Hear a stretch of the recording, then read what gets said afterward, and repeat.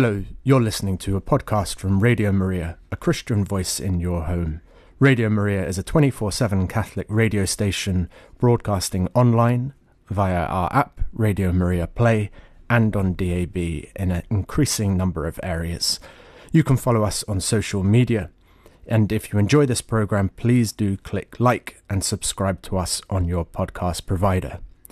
Radio Maria relies entirely upon listener donations. We have no other sources of funding, so please do consider supporting us with a monthly or one-off donation so that we can continue to keep providing great programming free at the point of access.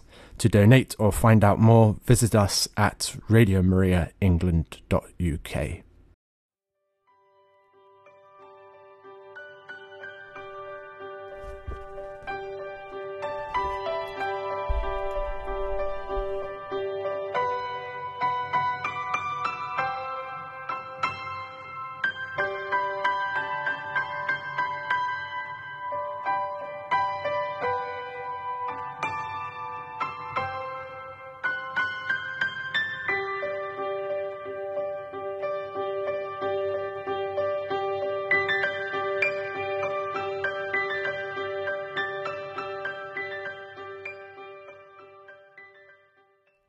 Hello, you are listening to Radio Maria, and this is Father Toby presenting Just Life Today, and I'm delighted to be joined in the studio by the Right Reverend Kenneth Nowakowski, who is the Ukrainian Eparchial Bishop of the Holy Family, Eparchy in London. And with his permission, after having said that mouthful, I'm going to refer to him as Bishop Kenneth from now on. But Bishop Kenneth, a very warm welcome to the Radio Maria London studio. Thank you very much. It's a great pleasure to be with you and your listeners here today. And I just thought we'd start off with some questions that I'm sure some of our listeners would have, because when they might have looked on the program and heard that we had the Ukrainian Eparch coming in, they might not have expected a Bishop Kenneth, and they might not have expected to hear a Canadian accent. So can you tell us a little bit about yourself? Sure.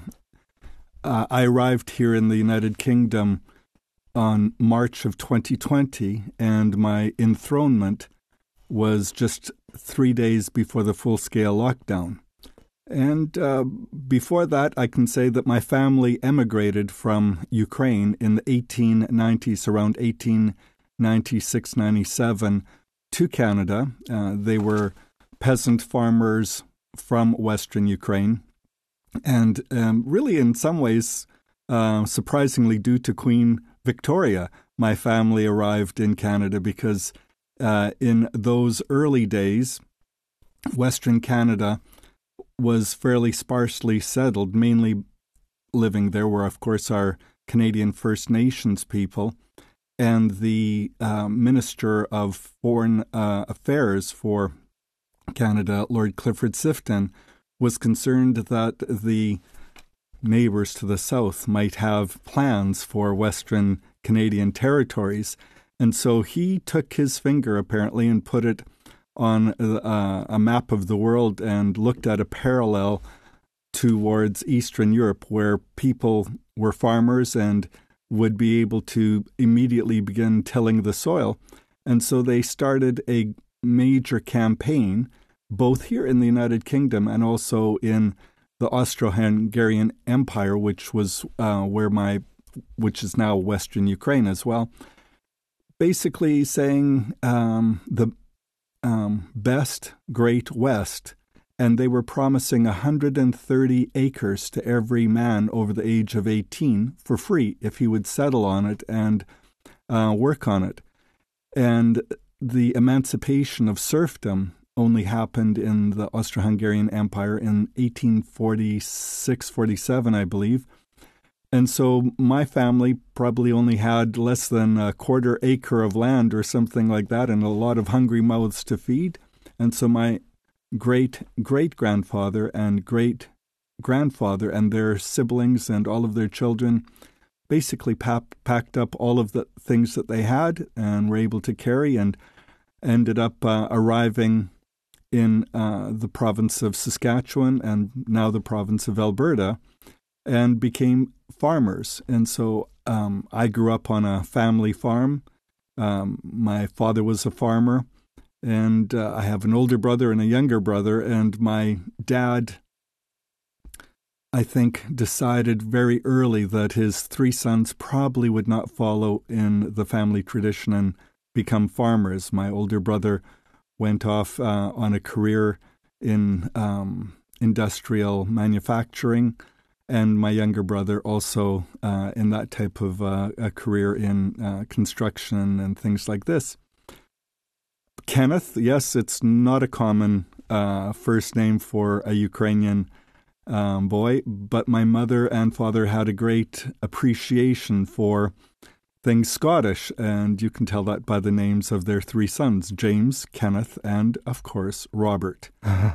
And I've growing up in Saskatchewan, although there was a fairly large Ukrainian community. In fact, today we have, over 1.6 million people in Canada that claim a Ukrainian ethnic heritage.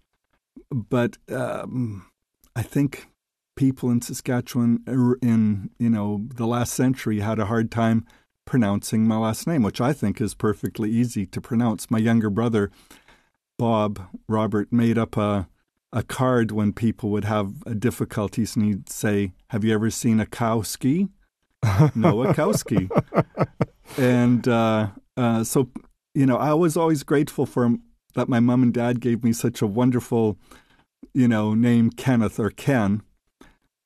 And then if we fast forward quite a few years after I was ordained a priest, I was assigned to live and work in Ukraine. And Nowakowski was not a difficult name for Eastern Slavic people, Ukrainians, to say or pronounce or spell.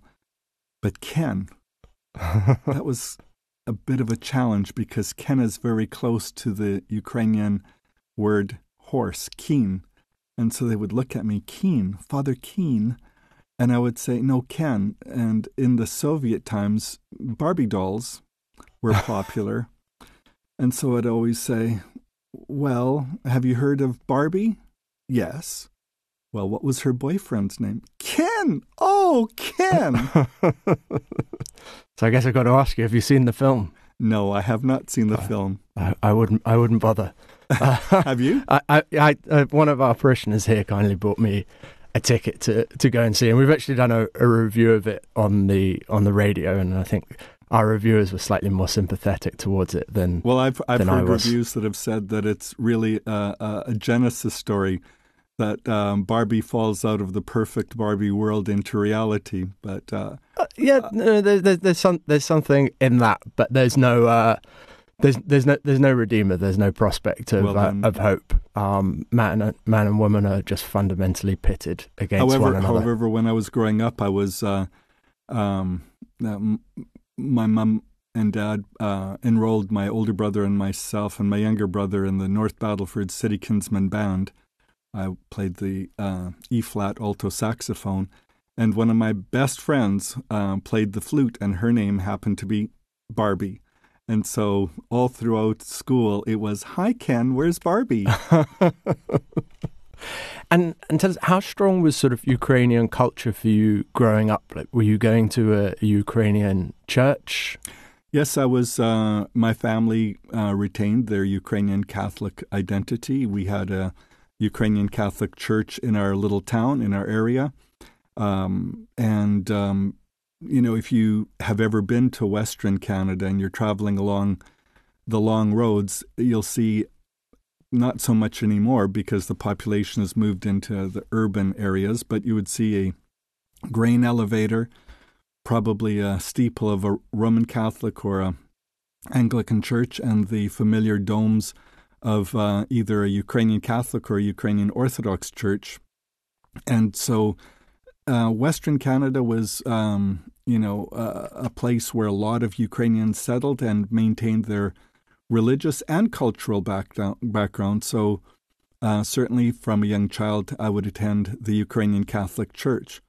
Although Father Toby, if I can make a public confession to you, when I was 13 years old, I was not exactly the most saintly little boy, and one day we came home from church on a Sunday, and I stood sternly in the kitchen while my mom and dad were preparing for us to have brunch, and I stated to them, "That's it. That's the last time I'm going to be attending this church." And my mother said, "What are you talking about?" And I grew up knowing a little bit of Ukrainian, but I wouldn't say I was fluent by anybody's stretch of an imagination. And unfortunately, in those days, our clergy, our priest, a very wonderful, caring, gentle man who had arrived in Canada shortly after the Second World War, he didn't really speak English. And so his homilies were in Ukrainian. Our church services were in Ukrainian or earlier in Church Slavonic. And I didn't really understand these languages. And I said, I didn't understand anything what he was saying. And we didn't have books in the pews for translation. And I said, so I'm not going. And I said, did you understand what Father Buchdan said? And my parents do understand Ukrainian a little bit, but unfortunately they should have simply said, yes, Father Buchdan said young boys should be gentle and kind, go to church and listen to their mummies and daddies. And unfortunately, I stopped going to church when I was 13. But I guess there's a happy ending. I mean, when I turned 15, I loved watching hockey, as all, I think, people in Western Canada in those days. It was hockey and curling. And the Saskatchewan Winter Games were being staged in our home area. And I desperately wanted to go to as many hockey games as I could. And I found out that if I became a volunteer, I could get either free or greatly discounted tickets. And so I volunteered to be working with the Winter Games, and I was assigned to the press office. And my job was to make photocopies of press releases. And as things happened, one of the people working as well as a volunteer was a French-Canadian girl. And after the Winter Games was over, she said, why don't we meet up after Mass for coffee? And I said, oh, okay, what time does Mass end? And she says, well, that's a strange question. You should be asking what time does Mass start? And I says, yeah, but I'm not a... And she says, you're a Catholic, aren't you? And I says, well, Ukrainian Catholic. And so she said, so join me for Mass. And I went, and it was in English. And I understood everything that the priest was saying and his homily. I didn't realize that the priest also was a close friend of my dad. I mean, it was a small community I grew up in, and so almost everyone knew everyone else. And after the service, he was at the front of the church greeting everybody, and he says, oh, aren't you Stan and Roman Nowakowski's son? And I said, yes. He says, well, welcome to church. He said, you should join the youth group. They're having a meeting right now. And so I joined the youth group and starting attending services, Mass at the Roman Catholic Church on a regular basis, and really, really enjoyed being there. That's fantastic. You hear so many wonderful stories actually about people who somebody just makes a seemingly casual invitation to come to Mass, somebody for whom the faith is very natural and it's just the sort of thing you would do to say to someone, come along to Mass with me, and God sort of works through sometimes imperfect motivations, doesn't he, and brings out great fruit. Well, it was a wonderful experience being with young people who wanted to pray, and the priest, I have to say, was not afraid of questions from teenagers. His name is Father LaFrance, an oblate of Mary Immaculate, and I'm sure we peppered him with all of the questions that we could muster, and that was in the early 1970s, so I'm sure that we weren't afraid of expressing our thoughts or concerns. Yeah. And just for our listeners, I know on a couple of occasions I've tried to talk about it, but I'm sure you'll give a better explanation than me. Explaining, what is the Ukrainian Catholic Church? How do the different rites of the church fit together? And can you just flip between the two? Well, you can, but so most people would assume that being Catholic means to be Roman Catholic or Latin Catholic. But in the Catholic communion of churches, we have over 24 different churches that are in communion with Rome, with the Holy Father. And the second largest of the Catholic churches in the world is the Ukrainian Catholic Church. And we're often also known as the Ukrainian Greek Catholic Church. And we follow what's called the Byzantine tradition liturgically. So our churches and our liturgy, divine liturgy, or would be referred to in the Roman Catholic Church as Mass, is following the Byzantine tradition, which the Greeks do, the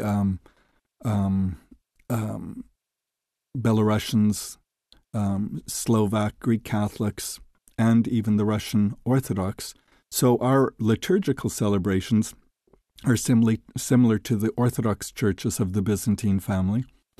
But and so when we say we're the second largest Catholic church in communion with Rome after the Latin Church, the other Byzantine churches would be the Melkite Church, which has its origins in Damascus, and the other Eastern Rite churches are like the Maronites, which also have their origins in Damascus. But we also have the Syro-Malbarians, who are very active here in the United Kingdom, and they can trace back their liturgical traditions and their faith to St. Thomas, who Holy Legend claims that he went to India, and they're mainly concentrated in Kerala.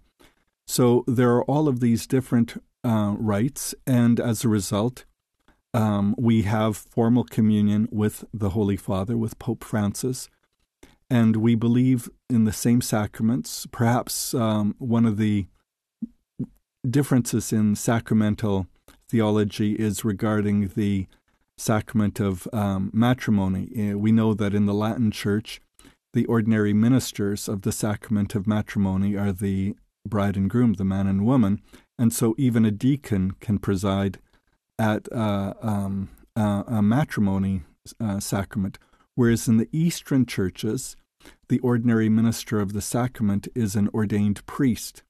And so that would be one of the main differences regarding sacramental theology. We also retain our own calendar of saints and our tradition. So one of our more famous saints is Saint Josaphat, and he was a saint who was martyred over 500 years ago for his wanting to remain in union with Rome. And in fact, his body lies in a tomb, a crystal coffin tomb in St. Peter's Basilica. So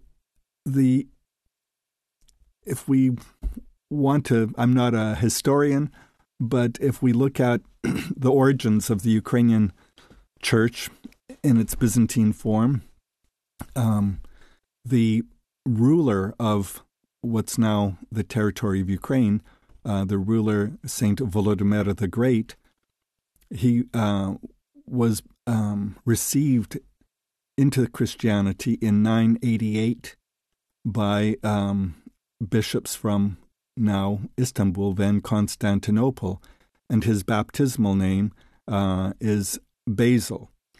And he introduced Christianity as the state religion, we could say, in Kievan Rus, not Russia, Kievan Rus. So the church in 988 was still undivided and one. And so there was communion amongst the Eastern churches and Rome. After a number of years and incidences, there became a falling out.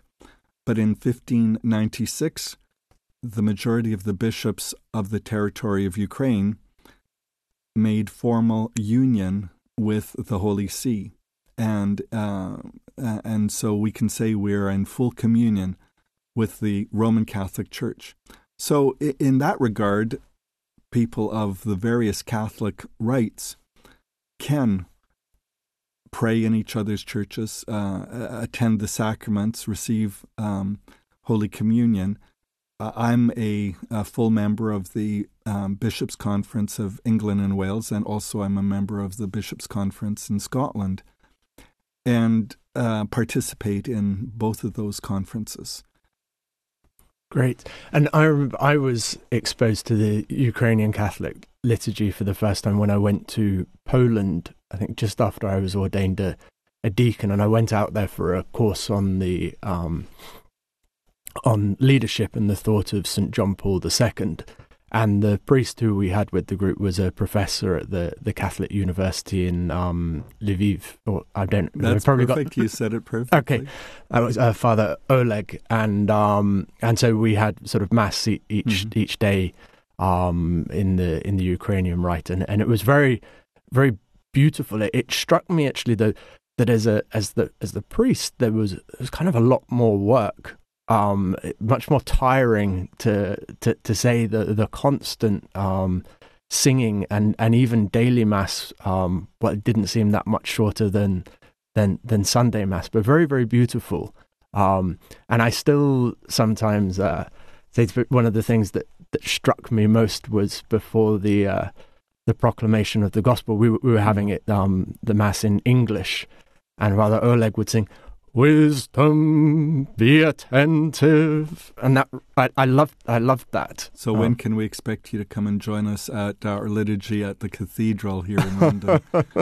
Oh, I'd love to come along sometime. I think one of our priests of my community, Father Gregory Pearson, who's our novice master in Cambridge, and a brilliant linguist and very interested in different liturgies. I think he was with you fairly recently. Absolutely.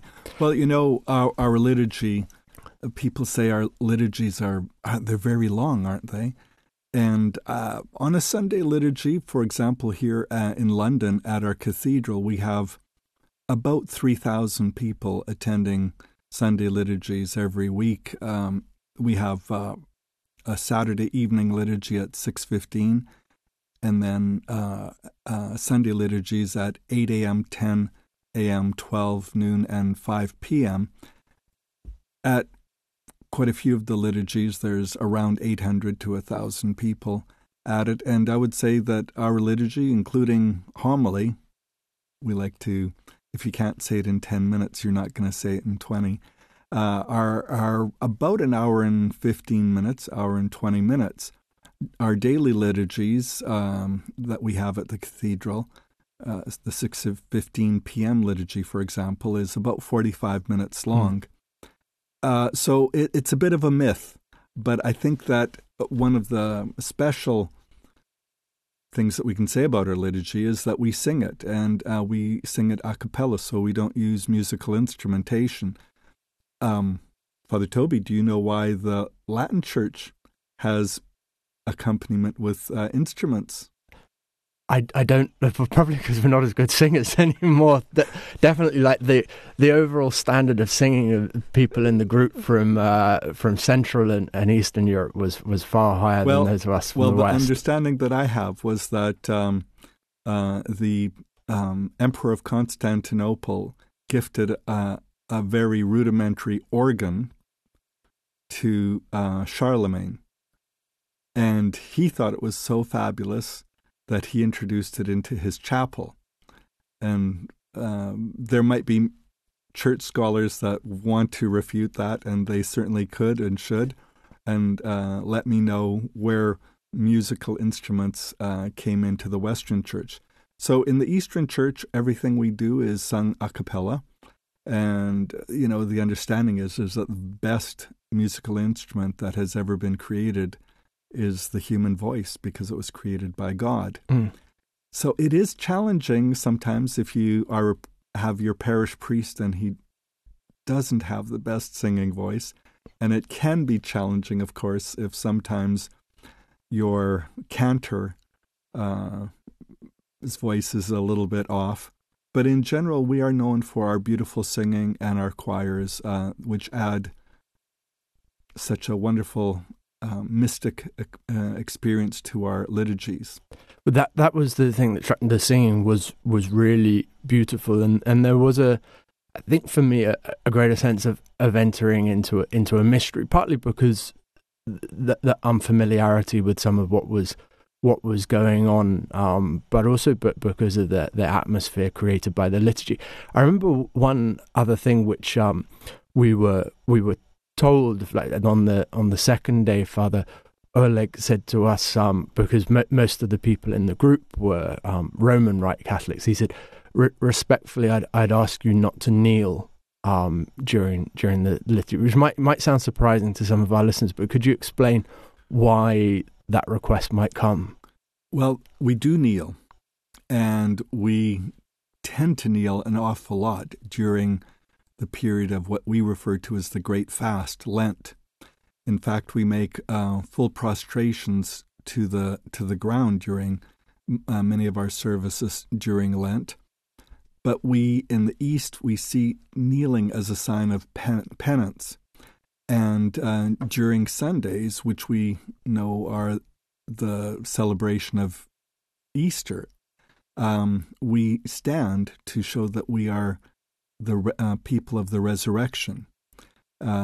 Also, something that is often said is that because the Greeks do have pews in their churches, and here in London in our churches we do have pews as well, but traditionally we wouldn't have pews in our churches. The faithful would remain standing through the liturgy, and the Greeks apparently used to refer to the Byzantine Slavs as those who pray with locked knees.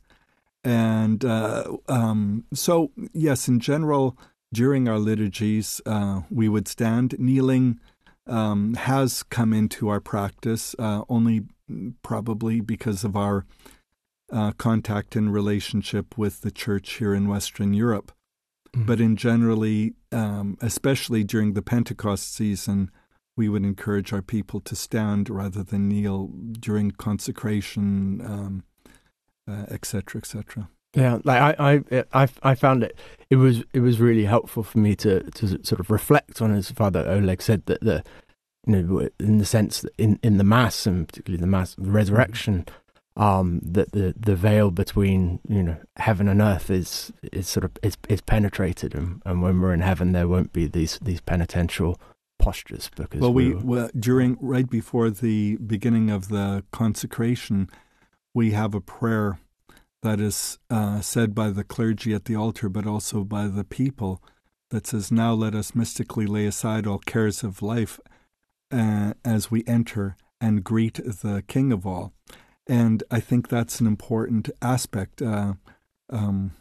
We live in real time, as we like to say, but we also should enter into sacred time when we enter into a church, especially into prayer.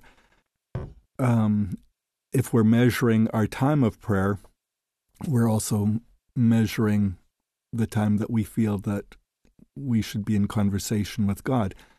Keeping in mind people have to fulfill their duties in life as well. But I think when we enter into church, especially when we enter into liturgical services, we should lay aside all cares of life and be prepared to welcome the King of all. Yeah, I remember one of the Nigerian priests who I worked with in Oxford once, and it was the priory there is dedicated to the Holy Spirit, and we'd had a special sort of vigil mass of Pentecost. And when I went to the hospital the next day, he said to me, "Oh, how was your celebrations last night?" And I said it was wonderful. And I said, but it went on for about an hour and 3/4. And he said to me, "Good, you people did not run away from the Lord for once." Exactly. Which I thought was wonderful. You mentioned about the numbers of people at Mass at the cathedral, which then sort of leads into the question about, how have those been affected with the number of Ukrainians now in London and elsewhere in the country, and how much has the Russian sort of invasion of Ukraine changed your life as bishop here? Well, the Ukrainian immigration to the United Kingdom began around, in mass immigration began shortly after the Second World War. And so last year we celebrated the 75th anniversary of the establishment of our ecclesiastical structure here in the United Kingdom. And we had the great honor, actually, of welcoming His Majesty the King to our cathedral. And he unveiled probably one of his first plaques, which commemorates the 75th anniversary of the establishment of the ecclesiastical structure for the church. Our first parish is actually located near Lockerbie in Scotland, because the first immigrants that were here were displaced people from Ukraine, and they were put in camps in Scotland. And one of the things that the Ukrainians did right after they were shown to their barracks was to build a little chapel.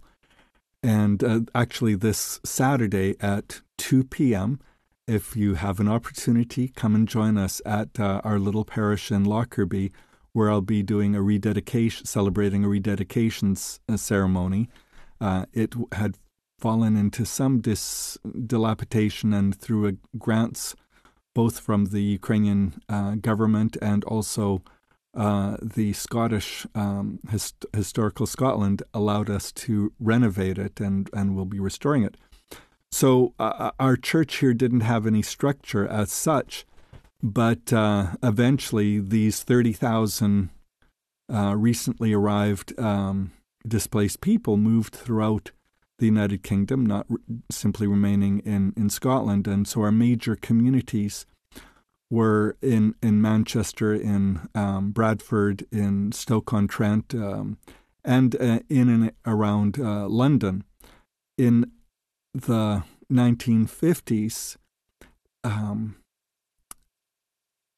the late Cardinal William Godfrey really assisted the establishment of what was called a Ukrainian exarchate. It's sort of like a apostolic administrative area specifically for Ukrainian Catholics, until a Ukrainian bishop could be appointed. And so a Ukrainian bishop was soon appointed, Bishop Augustine, and under him the church here in Great Britain began to flourish, and in establishing parishes. The Ukrainian community also flourished, establishing community centers throughout England and Scotland, and also some communities in Wales.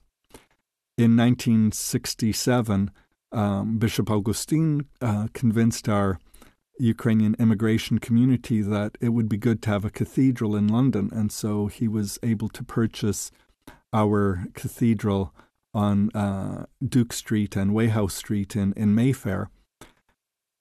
And so we have, probably prior to the full-scale invasion of Ukraine by Russia in 2022, we probably could say that we had just over 60,000, maybe 70,000 people of Ukrainian ancestry living in the United Kingdom. A lot of those people arrived shortly after the collapse of the Soviet Union in 1991, came here as laborers, mainly, I think, to help in the construction work of the infrastructure for the Olympics that were held here.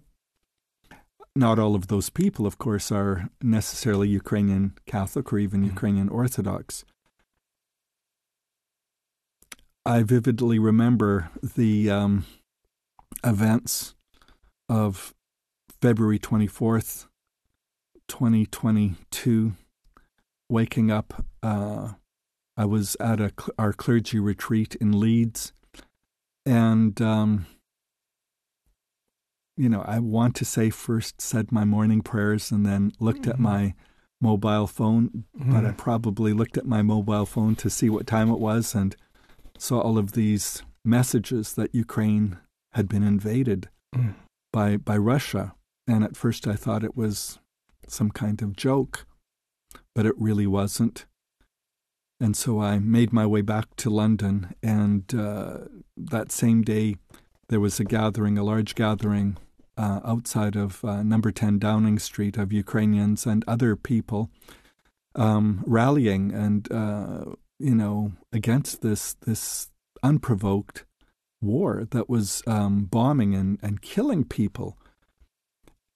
Within days, we realized that this was a full-scale invasion.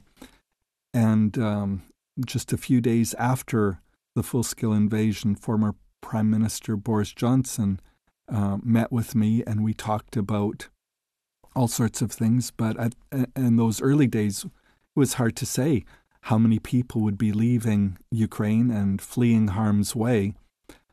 But we know now that millions and millions of people from Ukraine have fled because their places, their homes, their businesses, their places of work, schools have been bombed. And the majority of them have fled through Ukrainian borders into Poland. And Poland, the people of Poland have been just remarkable in their hospitality and greeting people. Also, people have fled into other neighboring countries like Moldova, Romania, Slovakia. And we know that over 180,000 Ukrainians have found shelter here in the United Kingdom.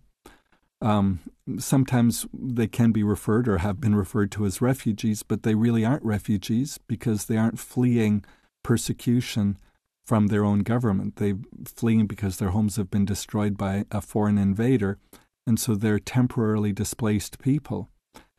And one of the things that is just amazing is the fact that over 80,000 ordinary British people have opened their homes to provide a safe place to these people that have fled and have come here.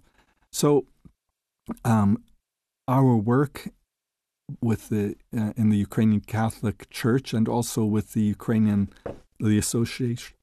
Association of Ukrainians in Great Britain and the Ukrainian Orthodox Church has been to assist as best as we can to welcome these people. So we've established at our cathedral a Ukrainian welcome center along with the Association of Ukrainians in Great Britain, where initially we were providing all sorts of information as to how to register for the NHS, how to get your child into school, if there were challenges or problems with housing.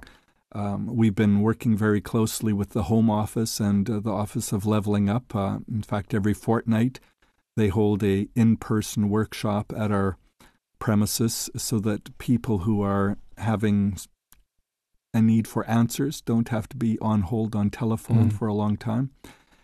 And the Association of Ukrainians in Great Britain, which is kind of like an umbrella organization for Ukrainians, also has established, I believe, 31 points throughout England and Scotland and Wales. And we're there not only just to help those recently displaced people, but also sponsors. Maybe there's challenges with languages. The majority of those that have arrived, of course, are young women with one or two children whose husbands are back in Ukraine, fighting for freedom. And so people have opened up their homes, and I think that we all were thinking with our hearts more than we were thinking with our heads. And people would say, yes, I've got a couple spare rooms. Our kids are now off, and we have space. And perhaps they forgot how noisy children can be and how much laundry can be made and things like this. But in general, I think it's been a very incredible show of compassion by the people of Great Britain. And I think a lot of those things could be looked at as best practices as how we can indeed help the people who are fleeing their countries because of persecution. There is a method, there is a way. Since the invasion, His Majesty the King has visited our cathedral and our welcome center, and we've been very grateful for that. Also, many different government officials. And so we're very grateful for that. The impact that it's had on our Ukrainian community and the Ukrainian Catholic Church, of course, has meant that we've had to reach out to people. The healing of wounds is an important thing. These young children, even their travels to the United Kingdom, it wasn't a happy bus ride from their home to a summer camp. They were seeing horrific things. They had to leave their parents, their fathers behind, their friends behind, everything they knew. And when we see the horrors of the war crimes being committed by the Russian invaders, that's affecting people as well. Yeah. And this has just been going on so long now. Like, I remember perhaps a year ago we had a couple of people from the St. John of God Hospitalia services speaking about the sort of the efforts to find homes to live in for the displaced people from Ukraine. But obviously it's, the war has been going a long time and not the first example of Russian aggression against Ukraine. And I understand some years ago when Russia sort of annexed Crimea, you were involved with the efforts to distribute the collection. 9 years ago when the Russian Federation annexed the Crimean Peninsula and also invaded eastern Ukraine, the Donbass area, I had an opportunity, along with the head of the Ukrainian Catholic Church, Patriarch Sviatoslav, and several other bishops, to have a meeting with His Holiness Pope Francis at the Vatican. And we talked about what was happening and the needs of the Ukrainian people. And he said that he would do something. And in fact, he was the first world leader that referred to the Russian invasion as war. And in fact, that year, 9 years ago, on Divine Mercy Sunday, he asked the bishops of Central and Western Europe to make a special collection to help the internally displaced people who were fleeing eastern Ukraine and the Crimea with essentials, and also those who were still trapped in that Donbass area. And I believe something like a little bit over 16 million euros were raised as a result of the Holy Father's appeal. And I was appointed to be an advisor for the distribution of these funds. And an interesting connection with the United Kingdom is that our previous nuncio that was here, Archbishop Claudio Gucciarotti, was the nuncio in Ukraine. And so he and I worked very closely on the distribution of these funds to assist those people who had lost their homes already over 9 years ago. A fabulous show of support and care on the part of the Holy Father. Yeah. And I guess we have to mention the support that the Holy Father sort of showed at that time, but there were also what seemed to me sort of slightly unfortunate sort of comment to some young Catholics Russian Catholics in St. Petersburg recently, speaking about sort of Russia's past. And I wondered whether you had anything to say about that. Well, that incident happened when the Holy Father organized a live teleconference with young people in Russia following the wonderful World Youth Day in Lisbon. And there was a time when there was questions and answers that followed the official part. And some of the statements he made was quoting or saying about the great Russian legacy, talking about Peter I and Catherine II, and encouraging the young people to take example of their Russian culture. Some of the things that he said were, yes, in many ways very hurtful to Ukrainian people. And over the last couple of days, I've received many telephone calls, and on social media, there's been a lot of concern and hurt expressed, because during that period, under Peter I and Catherine, that's when Russian expansionism, Russian imperialism was at its height. And so thousands of Ukrainians perished during that time. Lands were confiscated. Churches were closed. Churches were persecuted. Clergy were persecuted, pardon me. And it seems rather odd that the Holy Father would bring up that part of Russia's history and past when Russia has invaded Ukraine and seems to be looking to not only grab its territory but destroy its people.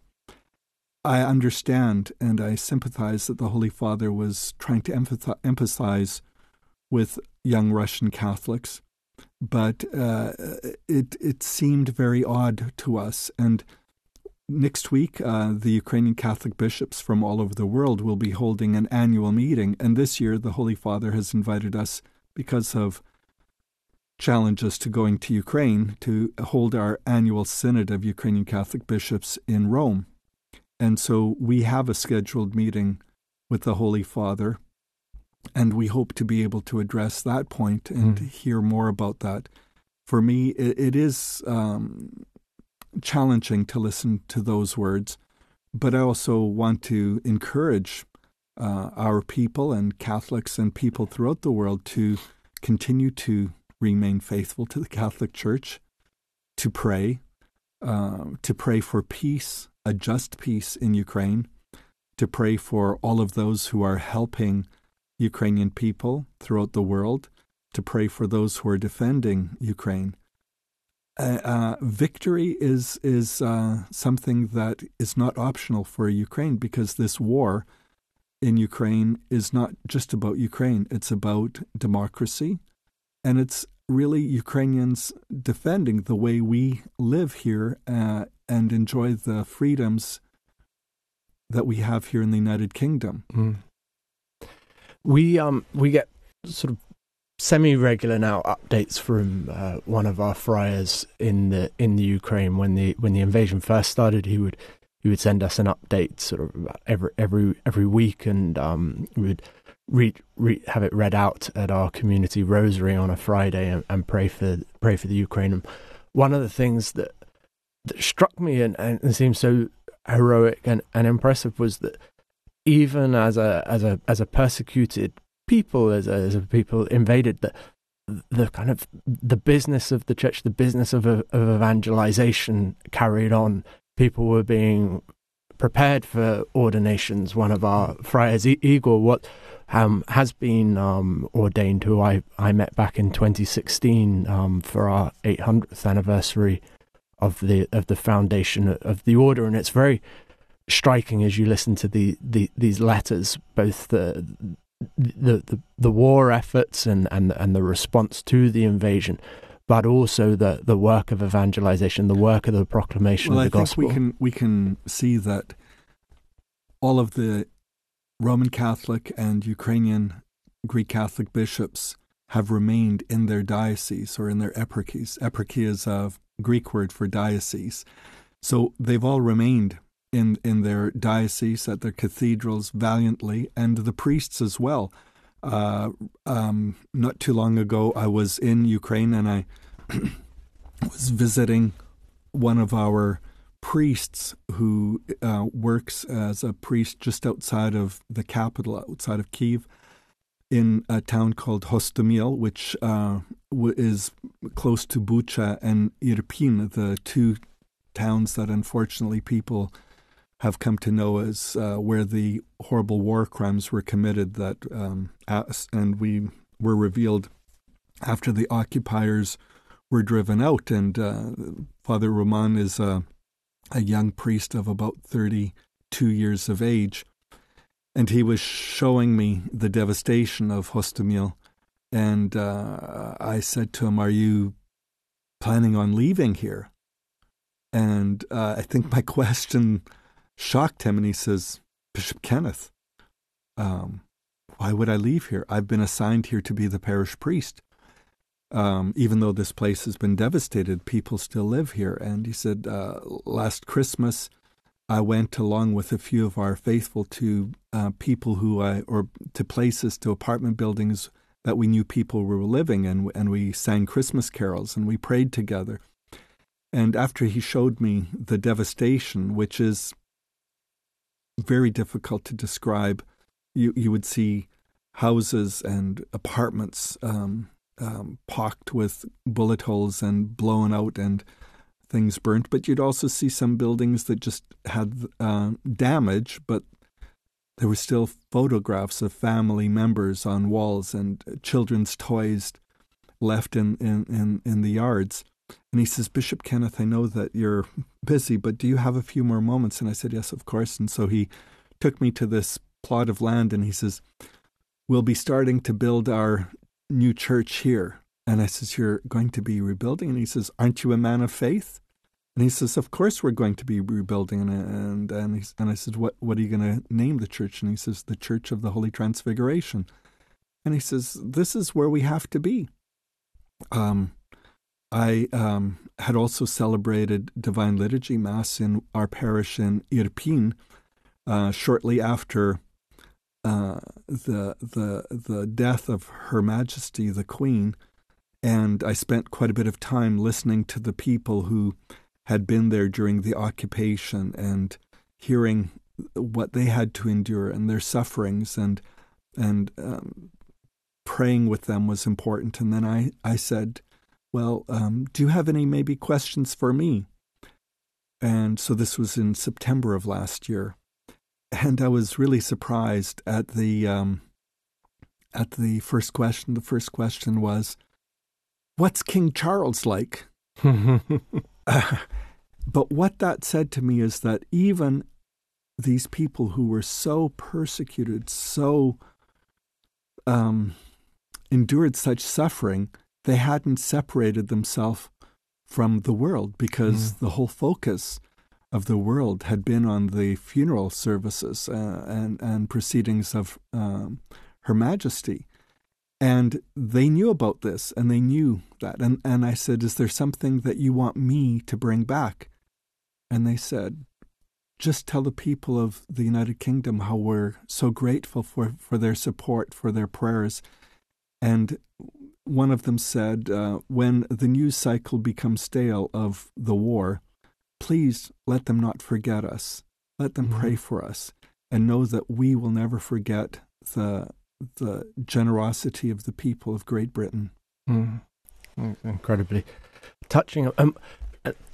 And as well as the obvious help of prayer, what sort of message would you give to our listeners about ways that they can help, or perhaps things that are getting forgotten now but are still needs? Well, people are still very much in need in Ukraine. Of course, prayer, essentially prayer. But CAFRD is doing a remarkable job and partnering up with Caritas Ukraine, its partner. And if people want to be making meaningful donations, they could donate to CAFRD specifically for its work in Ukraine. We also have, if people want to make direct donations to the Ukrainian Catholic Church, they can do so. They can find our information online. We are supporting especially the people in the Kherson region where the Russians had blown up the dam and flooding had occurred. But CAFRD is a very good way to assist. And also the Society of St. Vincent de Paul is providing soup kitchens and emergency aid to people as well in Ukraine. Great, thank you. And we've got just a couple of minutes left, and there's so many things I'd still like to ask, but because we've spoken about the ongoing work of evangelization going on in Ukraine. What does sort of evangelization look like for Ukrainian bishop in England, and how does that relate to the broader church that we work in? Do you just go after Ukrainians, or? No. I mean, I think that the Ukrainian Catholic Church is open to everyone. When I was bishop in British Columbia, in Vancouver, for 13 and a half years before the Holy Father, Pope Francis, appointed me bishop here, Vancouver has a large population from Hong Kong, and one of our parishes that had been established many decades ago, really there weren't Ukrainians in the area, so I established a Ukrainian Catholic Chinese parish. Our liturgy is in Cantonese and in English. We have a wonderful, brilliant parish priest there, Father Richard Su, who is a Jesuit. His family is from China. And our church is open to everyone. We welcome everyone. We do have an English language speaking parish that we established here in the last 10 months. It's located at the Cardinal Hume Center on Horseferry Road, and we have liturgy in English every Sunday at 10 a.m., and everybody would be very welcome to attend. Fantastic. Sounds like you're really putting the Catholic in Catholic. Thank you there very with much. The Cantonese Ukrainian Mass. Just in the time that remains, then just two minutes, I wondered whether you might just close with a prayer for us and for your people, and then also just impart your blessing to our listeners, please. Certainly. Well, Father Toby, I'd like to thank you and Radio Maria for the wonderful work that you do in evangelization and sharing the Word of God, and to thank everybody who's listening and assure them of my prayers for all of you. So in the name of the Father, Son, and Holy Spirit, Amen. Christ, our risen God, we place our lives before you. We place our fears and our hopes at your feet. We pray for all of those who are alone, for those who are hungry, for those who have no one to be with them, that you would send your Holy Spirit to comfort them. We ask you to send your holy angels to the people of Ukraine who are suffering. We pray for our enemies, that the Lord would open their eyes to see the horror that they're inflicting and be converted. We pray for His Holiness as he begins to prepare for his journey to Mongolia. We pray for all of the clergy in Ukraine and throughout the world who are sharing the word of God with everyone. We pray for our lay faithful, for those who are working in our charity organizations like CAFRD, Caritas, the St. Vincent de Paul Society. We pray for ourselves. We pray that the Lord would be with us in all of our times of joy and struggle. And we know, dear Lord, that you are with us. And we also place ourselves, all of our family and friends, this country, and all of the countries of origin that we may have come from or our families have come from, under the protection of the Blessed Mother of God. In the name of the Father, Son, and Holy Spirit. Amen. Amen. Bishop Kenneth, thank you so much.